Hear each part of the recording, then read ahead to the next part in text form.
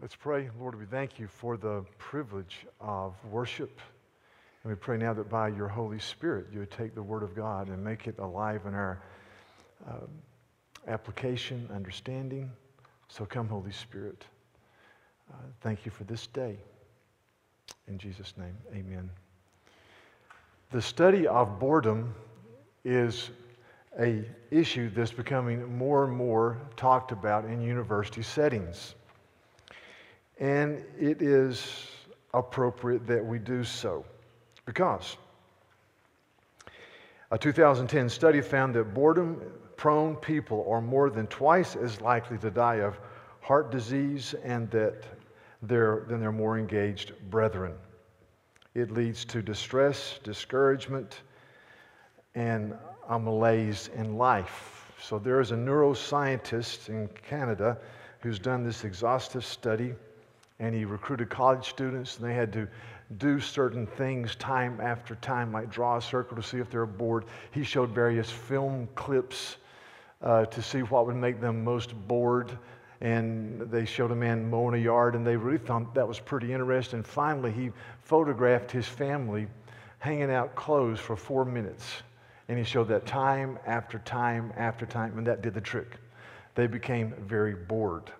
This article says this, that mobile devices offer entertainment with a single touch, but researchers speculate that may leave us feeling even more bored when we're not able to be plugged in. Boredom is a huge issue. People are just bored. And the term bored to death is true. It does. You get bored to death.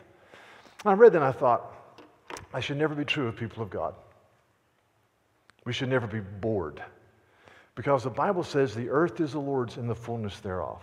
We just in here sang a hymn, and it says this, there's not a plant or flower below, but makes thy glories known.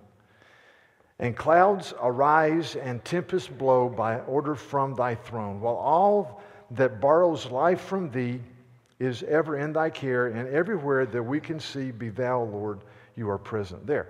Every plant or flower below makes your glories known. I take that by faith when it comes to the gum tree. We've got a gum tree, and it drops more gum balls, 2,000 every month, and I have to rake them up. You think about it. I even pulled up an article this year. I was just reading about the ear. The ear. How we receive sound waves and how all the... I just thought, good grief. Isn't it glorious? But even more so, should be said of us because we understand that we've been called of God for a purpose in life. In this book, 1 Peter, we've been walking through and looking at, in 1 Peter chapter 2, verse 9, it says, but you're a chosen people, a royal priesthood, a holy nation, a people belonging to God. You're a chosen people, a royal priesthood, a holy nation, a people belonging to God, that you may declare the praises of him who called you out of darkness into his marvelous light. Chosen people, royal priesthood, holy nation, to declare the praises of God. Purpose, dignity, integrity, integration. Last week we had our Global Impact Conference, and somebody asked me, what's the purpose of the Global Impact Conference? And I thought, well, the purpose is to always hold before our eyes the fact that we are disciples of Christ and we're to take the gospel to the ends of the earth. And we say that frequently, but let's just take one weekend especially and say this is who we are. Jesus says in Matthew 28, all authority is given to me on heaven and earth. Go you therefore and make disciples of all the nations, baptizing them in the name of the Father and the Son and the Holy Spirit, teaching them to observe all things that I have commanded unto you, and I'm with you to the end of the age. We are people who live with a grand purpose. Boredom should not be in our vocabulary. Purpose should be. Pursuit should be. Impacting should be. This is who we are. Chosen people, royal priesthood, holy nation. If you're a Christ follower, that's who you are, so that you may declare the praises by the way you live, by the way you exist, by the way you do the stewardship of everything you have under the banner of Christ. In Nepal, People are being taken back into China and put in prison. They're called Tibetans. They're trying to flee from China, and the Nepalese government is participating with the Chinese government. It's a terrible human rights violation. Since February of 2009, 99 Tibetans have burned themselves alive in protest to what the Chinese are doing to their people in Tibet. 99 people. And one of the leaders said this in a recent interview. He said, "Our life depends on this struggle, the Tibetan struggle. The struggle makes sense of our lives." Well, that's a strong statement. The struggle makes sense of our lives. As Christ followers, we say the reality of Christ, who's called me out of darkness into his marvelous light. The eternal God who became a man. The reality of Christ, to declare his praises, is that which gives cohesion and makes sense out of our lives. I read an article recently about a former president, and quite frankly, he's my favorite president, I think, of all time, in case you ever ask, along with Calvin Coolidge and George Washington and Teddy Roosevelt's a little bit low there, but those are the guys. The guy's name is Ronald Reagan. The article said, well, the most striking thing about Reagan as a political leader was his integrated worldview. I went, whew, whew. And his determination to advance it on a broad range of policy fronts. And whether you like Reagan or not, but the issue is integrated worldview. Everything is lived out under a supreme purpose. That's an integrated worldview. We are a chosen people, a royal priesthood, a holy nation, to declare the praises of him who called us out of darkness. As Abraham Kuyper said, the Dutch theologian in the 19th century, there is not a square inch of the entire creation about which Jesus Christ does not cry, "This is mine, this belongs to me." You see, that's an integrated worldview. And if you're a Christ follower, that's who you are. A chosen people, a royal priesthood, a holy nation, to declare the praises of him who called you out of darkness into his marvelous light. So I want to this morning discuss this issue. How do you live as a called out person?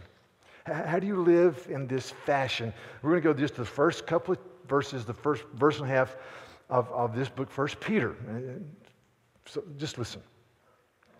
Peter, an apostle of Jesus Christ, to those who are elect exiles scattered throughout Asia Minor and Pontus, Galatia, Cappadocia, Asia, and Bithynia, according to the foreknowledge of God the Father, in the sanctification of the Spirit, for obedience to Jesus Christ, and for sprinkling with his blood, may grace and peace be multiplied to you.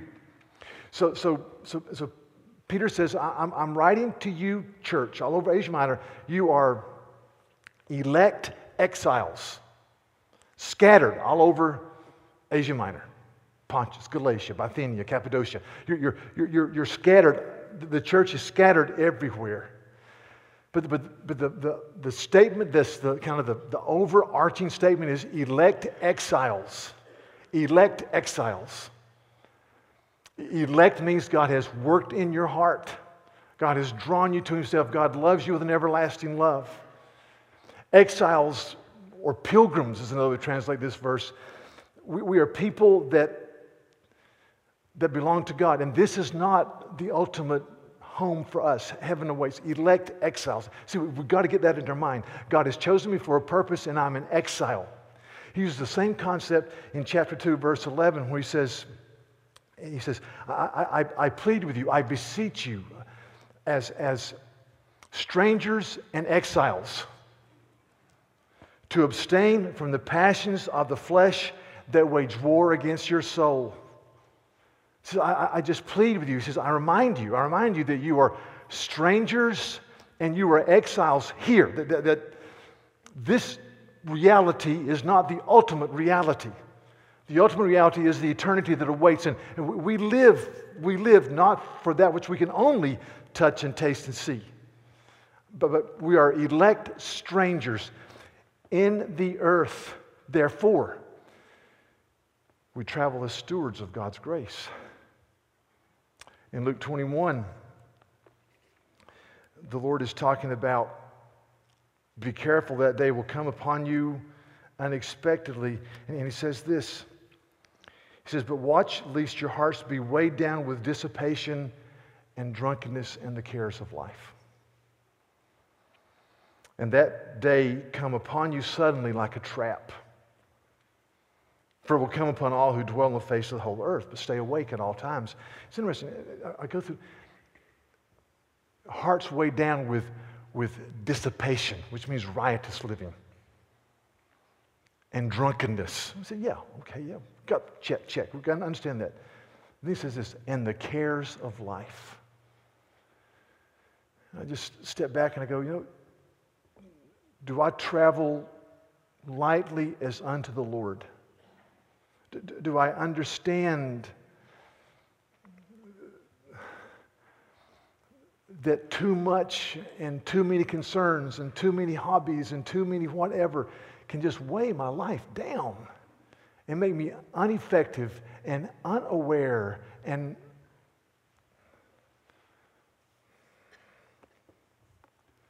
am I living as a stranger and an exile? There's a man who wrote a book a few months ago. His last name is de Botton, and it's called A God for Atheists. It's an interesting book. I've read some of the book reviews. And he says in this book, he says that the key to happiness is pessimism. Okay? Because the gap between aspirations and reality will kill you. He says this will kill you unless you reduce your worldly aspirations, he says, as Christians do. He says Christians are cheerful pessimists because they're optimistic about the future. It's interesting. So that unless you reduce your aspirations to reality, you're going to be incredibly frustrated. He says, so the key, he says, tongue-in-cheek, to happiness is pessimism. So look at Christians. They are very careful to say that eternity awaits. The best is yet to be. And he would say that we're just fallacious dreamers. What does Peter say? See, Peter writes this book to the church in persecution. One of the themes of 1 Peter is the church in persecution. We'll see that in 2 weeks. But listen to these verses. 1 Peter 1, verse 3, blessed be the God and Father of our Lord Jesus Christ. According to his great mercy, he's caused us to be born again to a living hope through the resurrection of Jesus from the dead. And then he says in verse 7, so he said, so the genuineness of your faith, which is more precious than gold, may be found to result in praise and glory and honor at the revelation of Jesus Christ, the coming of Christ, the hope of heaven. Verse 13, prepare your minds for action, be sober-minded, set your hope completely on the grace to be brought to you at the revelation of Jesus Christ. Chapter 4, verse 11 and 12. Verse 13, but rejoice insofar as you share in Christ's sufferings, that you may also rejoice and be glad when his glory is revealed. And then chapter 5, verse 4, and when the chief shepherd, Jesus, appears, you will receive the unfading crown of glory. He says the best is yet to be. So we are elect exiles. We are strangers and exiles. We are... One version says we are aliens. This is who we are. And as that banner of elect exiles permeates our mind, he says several things. 2 we're going to look at this morning. Number 1, he says, according to the foreknowledge of God the Father. He says, according to the foreknowledge of God the Father. You're elect according to the foreknowledge of God the Father. God has worked in your heart. Romans 8 says this, that Those whom he foreknew, he also predestined to be conformed to the image of his Son. God worked in your heart. See, my faith is a response to the initiative of God's Spirit working in my heart. We are God's people because of the foreknowledge of God the Father that he's richly lavished upon us and given to us. It's the foreknowledge of God the Father, of our Abba Father, which is privilege and calling and joy. But the Bible says that as many as received him in John 1, to those who called upon his name became children of God. Children born not of a father's will or a human decision, but children born of God. Romans 8, just think about this. Romans 8 says that we have not received a spirit of fear, but we have received the spirit of adoption. Listen. You do not receive the spirit of slavery to fall back into fear, but you have received the spirit of adoption. As sons, by whom we cry, Abba, Father. The Spirit himself bears witness with our spirit that we are children of God. Galatians 4 says, when the time has fully come, God sent his Son, born of a woman, born under the law, to redeem those under the law, that we might receive the full rights of son. Let me ask you this. Do you make much of your adoption through the cross of Jesus? Do you make much of your adoption into the bosom of the Trinity? Do you make much of your adoption? Do you cry out frequently, Abba, Father? Abba, Father. Dear Father. Do you see that? Do you glory in that? Peter says you are who you are by the foreknowledge of God the Father. Do you glory in God the Father? There's a man named John Murray who wrote a wonderful book called Redemption, Accomplished and Applied. And he's got a chapter on adoption that's the best thing I've ever read on adoption in the family of God. I've read books on it, but this is the little chapter just does it all for me. And Murray says this. He says, adoption is the apex of privilege. So you can't get better than adoption through the work of Christ. He says, calling ushers us into the presence of God, and God works in our hearts. Regeneration, or being born again, makes us understand, or helps us become his child. Justification, where when you're declared righteous in his sight, accords acceptance with God. Sanctification, which is being made holy in heart and conduct, prepares us. But it is in the act of adoption that God becomes to the redeemed a father in the highest sense of the word. Because of the cross of Christ, I am adopted into the family of God. A rebel who deserved judgment is brought in. It's glorious. And see, Jesus said this in Matthew 10. He said, are not two sparrows sold for a penny? Yeah. He says, and not one of them can fall to the ground apart from your Father. Your Father. And he says this, but even the hairs on your head are numbered. Fear not, therefore. You are of more value than many, many, many, many sparrows. And not one of them can fall to the ground apart from your Father. Abba, Father. Now listen. You're going to hit speed bumps and potholes this week. You're going to have situations that make you devastated in a fallen world. Life is filled with battles and blessings. Life is filled with hurts. But whenever we hit speed bumps or potholes, or the front end is out of alignment, or whatever happens in our lives, whether it's the word cancer, or whether it's the child that breaks your heart every week, or whether it's a spouse that has ignored you for months and months, whatever, we should always say, I must go to the Father. I must go to Abba Father. I must go to Abba Father. I'm adopted in the family of God by the work of Jesus on the cross. Even the hairs on my head are numbered. Now, recently, there was a meteor that flew over Siberia. It happened a few weeks ago. Meteor flew over Siberia, 50 feet in diameter, flashed across the morning sky over Siberia and Russia's Ural Mountains before exploding like a bomb in midair 20 miles above. The shock wave blew out windows and doors and injured 1,200 people in Siberia. What if you've been flying over Calcutta? Pretty amazing. This is just amazing to me.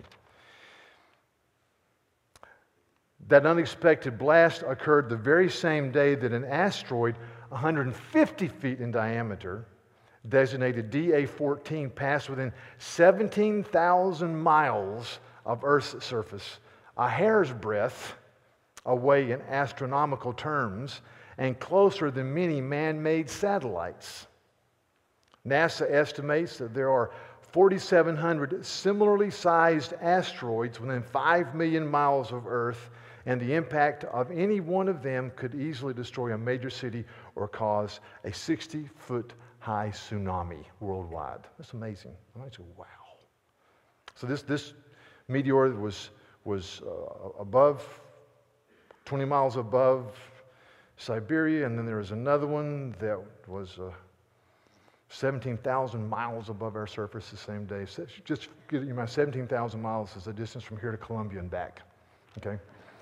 So then this article cuts away to an interview with a Timothy Spar, who's a professor at the Harvard-Smithsonian Center of Astrophysics, and he said this: I sleep at night, and you should too. The odds of an extinction-level impact within the next century are vanishingly low, and the odds are 1,000s to 1 against even a mid-sized asteroid impacting where we live. So we can go to sleep tonight. Now, let me tell you why I can go to sleep at night. It's not because a very bright astrophysicist from Harvard says it's very, very likely it's going to hit on your house, 562 Hobcob Bluff Drive. Just probably won't happen. You know the reason I go to sleep at night is because Abba Father watches over me. You know? And if Abba Father wants an asteroid to hit my house, I'm ready to go home and be with Jesus. Nothing can happen in my life apart from Abba Father. He's numbered the hairs upon my head. And unlike some of you, there are several there. Abba Father. Abba Father. I can't have an aneurysm or a heart attack apart from Abba Father's will in my life. I can sleep. I can sleep. That's the God I serve. Abba Father. That's the God who's called me out of darkness into his marvelous light. So according to the foreknowledge of God the Father, see, the pressure is off. Think about it. The pressure of self-justification, the pressure of pleasing people. You know, when I'm quiet and think about it, the pressure of dealing with regrets and shame is off. In Galatians, Paul says this. He's talking about the gospel of grace. And he says, if I were still a man-pleaser, I would not be a servant of Jesus. You think about Paul's background, a Pharisee who had a checklist system, who lived every day with a checklist system to earn the favor of God. That's the way he lived every day, every day, every day. And he came to know Christ and he said, wow, it's grace. It's what Jesus has done for me, not what I can do for God. Jesus bore my sin in his body on the cross. Everything that was to my profit, he says in Philippians 3, is now rubbish, garbage, refuse. The pressure is off. There's joy. You go in the presence of the triune God because of the cross. You cry out, Abba, Father. In 2002, there was an Olympics, and there was a young woman named Sarah Hughes, I think it was. Yeah, Sarah Hughes, 16 years old. She was in skating, and she wasn't supposed to be one of the winners. She was just there to be exposed to the Olympics. Her Olympics was going to be 4 years later, and so they had, I think, 3 chances to be graded, and going into the third and the final one, she was 4th. And the top 3 were supposed to be the top 3, and she skated the routine off her life. Flawless. Won the gold medal. She had a press conference afterwards, 16 years old. She's just beaten the greatest skaters in the world. They said, what happened? She says, well, I knew I had no chance for a medal, so I just had a good time. I was out there to just delight in skating. And I thought, the pressure's off.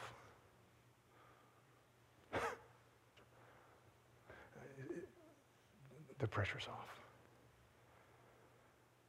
And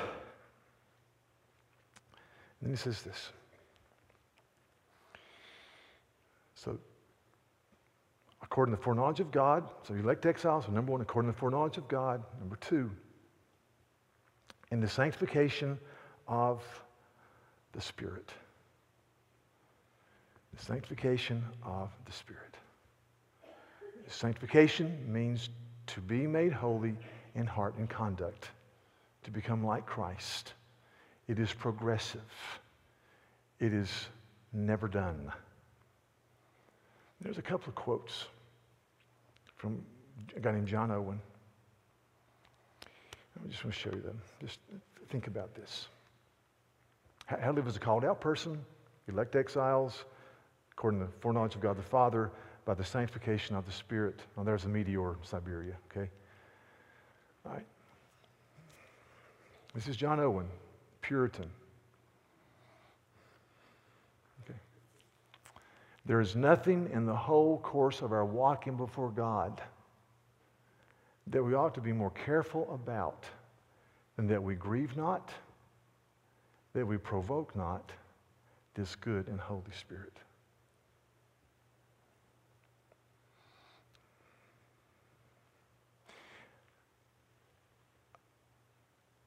When we get together and we are in our community groups, when we're with friends who know us, we should say to each other, have you grieved the Holy Spirit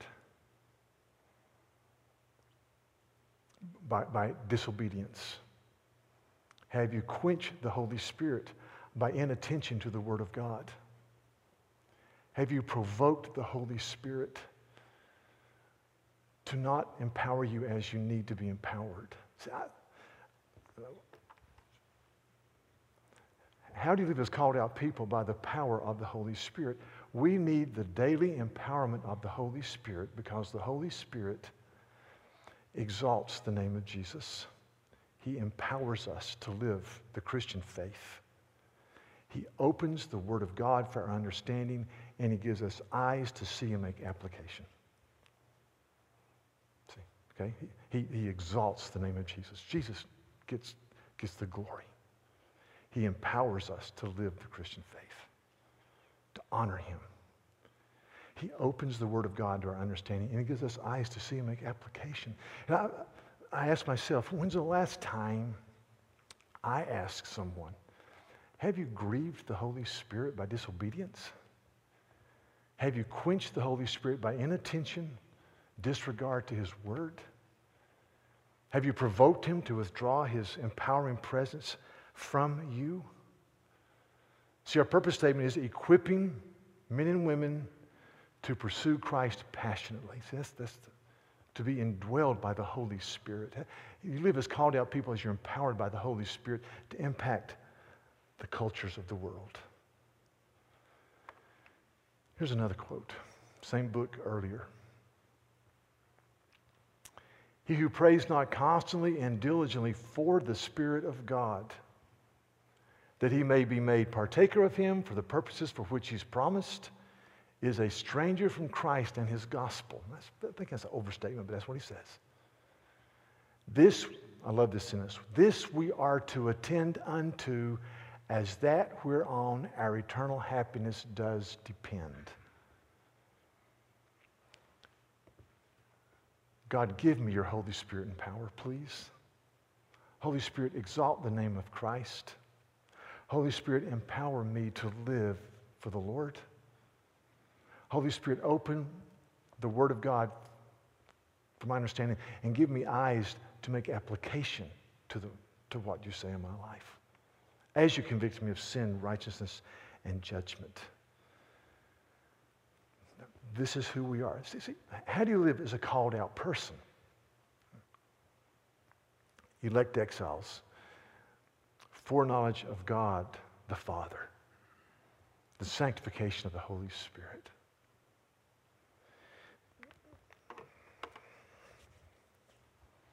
God has called you where you are to glorify Him. Let me show you this. I'll skip that. Okay. Just this Monday right here, 7 o'clock, isn't it? I think it's 7. We're going to have a live feed. Eric Metaxas is going to speak on the life of, 7 o'clock, of Dietrich Bonhoeffer. Free, be here. But let me tell you a little story. This man, this is a great book, by the way. He wrote a really good book on Wilberforce as well. So, anyway. And he used to write VeggieTales scripts, believe it or not. So he's kind of done the gambit, those of you that have young children. So he's a student at Yale, and a man named Charles Colson speaks at Yale. And Colson was the hatchet man for Nixon and the Watergate crisis, and did some time in prison. Right before he went to prison, he came to faith in Christ. And after he got out of prison, he had a international ministry to prisoners. Incredible ministry. He spoke at Yale, and he talked about the evidences for the resurrection and the evidences for the reality of Christ, and he was an incredibly good apologist for the Christian faith. And after it's all over, Metaxas came up to Colson, and he said, with all due respect, this is what you should be doing 24/7. That was incredible. You just slayed everybody here at Yale. He says, a lot of people can do prison stuff, but you need to be doing this. And Colson stopped him, probably pretty abruptly. And he said this. To me, it's a great sentence. Young man, it is not the need, it's the call. Hear that? It's not the need, it's the call. Now, I just step back when I think about the empowering Spirit. The Holy Spirit has empowered you to serve where you are. One thing that always happens in the aftermath of a missions conference is some people come away thinking that if I'm not doing international missions to an unreached people group, then I'm on the B team. That's a lie from the pit of hell. God calls many of us to go, but He calls all of us to serve. Your calling is your calling. Be very careful about, what I call, this is my term, it's probably a bad term. Gift exaltation. Where somebody has a gift given by the Lord or a calling exaltation. If you're not where I am, then you don't measure up. Example. Paul says in 1 Corinthians 7, he says, I wish all men were as I am. Either Paul's wife had passed away or he had never been married. He says, I wish all men were as I am. Therefore, he says, if you are married, you're settling for second best and you're out of fellowship with God and need to renounce marriage and you need to become a monk just like I am. Amen? I've never read that. He didn't say that. That's why I haven't read that. Paul says, I wish all men were as I am. I don't need to be married, but because each man has this gift and has that gift, if you marry, basically you marry in the Lord. And your body doesn't belong to you, it belongs to your spouse. And don't withhold sex except for a period of prayer, lest Satan should tempt you. And I won't exegete that. We'll do that some other Sunday, okay? In other words, he's saying, don't elevate singleness to an unspiritual high. You have your gift. See, it's not the need. That's part of it. It's the call. And see, I believe if you get with God and you elevate Christ by the Spirit, you're empowered by the Spirit, you open the Word of God by the Spirit, you make application by the Spirit in your IC, then you will be taught by God. When you do that in conjunction with the body of Christ, serve Him where you are and pray about where you should be going. That's who we are. How do you live as called out people? You understand you're elect exiles. You're a chosen people, a royal priesthood, a holy nation of people belonging to God. And as you do that, you realize and understand that you've been chosen by the foreknowledge of God, the Abba Father. By the sanctification, for sanctification, by the Holy Spirit. We belong to Him. And we cry out, come, Holy Spirit. And we get rid of anything that weighs us down, brothers and sisters. I want to hear from the Spirit as I study the Word of God. And to do that, I need to be a man who pursues Him and gets rid of that which weighs me down. Because the Holy Spirit wants to exalt Jesus and empower me and open the Word of God and give me eyes to see. Let's pray. So, Lord, today we thank you for your word and for your goodness and mercy. And we thank you that you, Holy Spirit,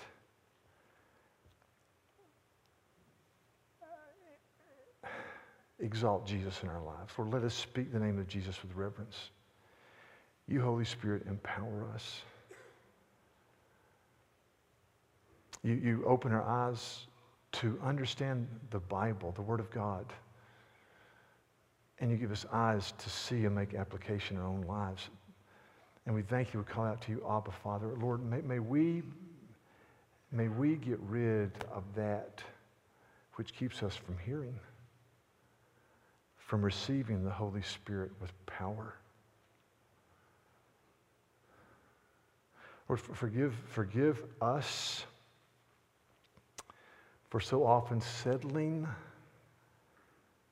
for that which is not your will for us. Forgive us for not pressing hard into the kingdom. Forgive us, Lord, Jesus, as you said, not only for dissipations and drunkenness, but forgive us for allowing the cares of the world to choke the word in our lives. Good things. Good thing, but things that become overwhelming concerns. And Lord, as we step back from this text, thank you that nothing is going to happen to us today. No meteor, no issue that does not come through the hands of a crucified Savior. I don't fully understand that. And sometimes I cry, I groan, but I believe the Bible teaches that. I thank you that even the hairs of our head are numbered. Thank you for that. And because of that, may we live with freedom, and may we say the pressure is off, because I live in the presence of Abba Father by the work of the cross. In Jesus' name, amen.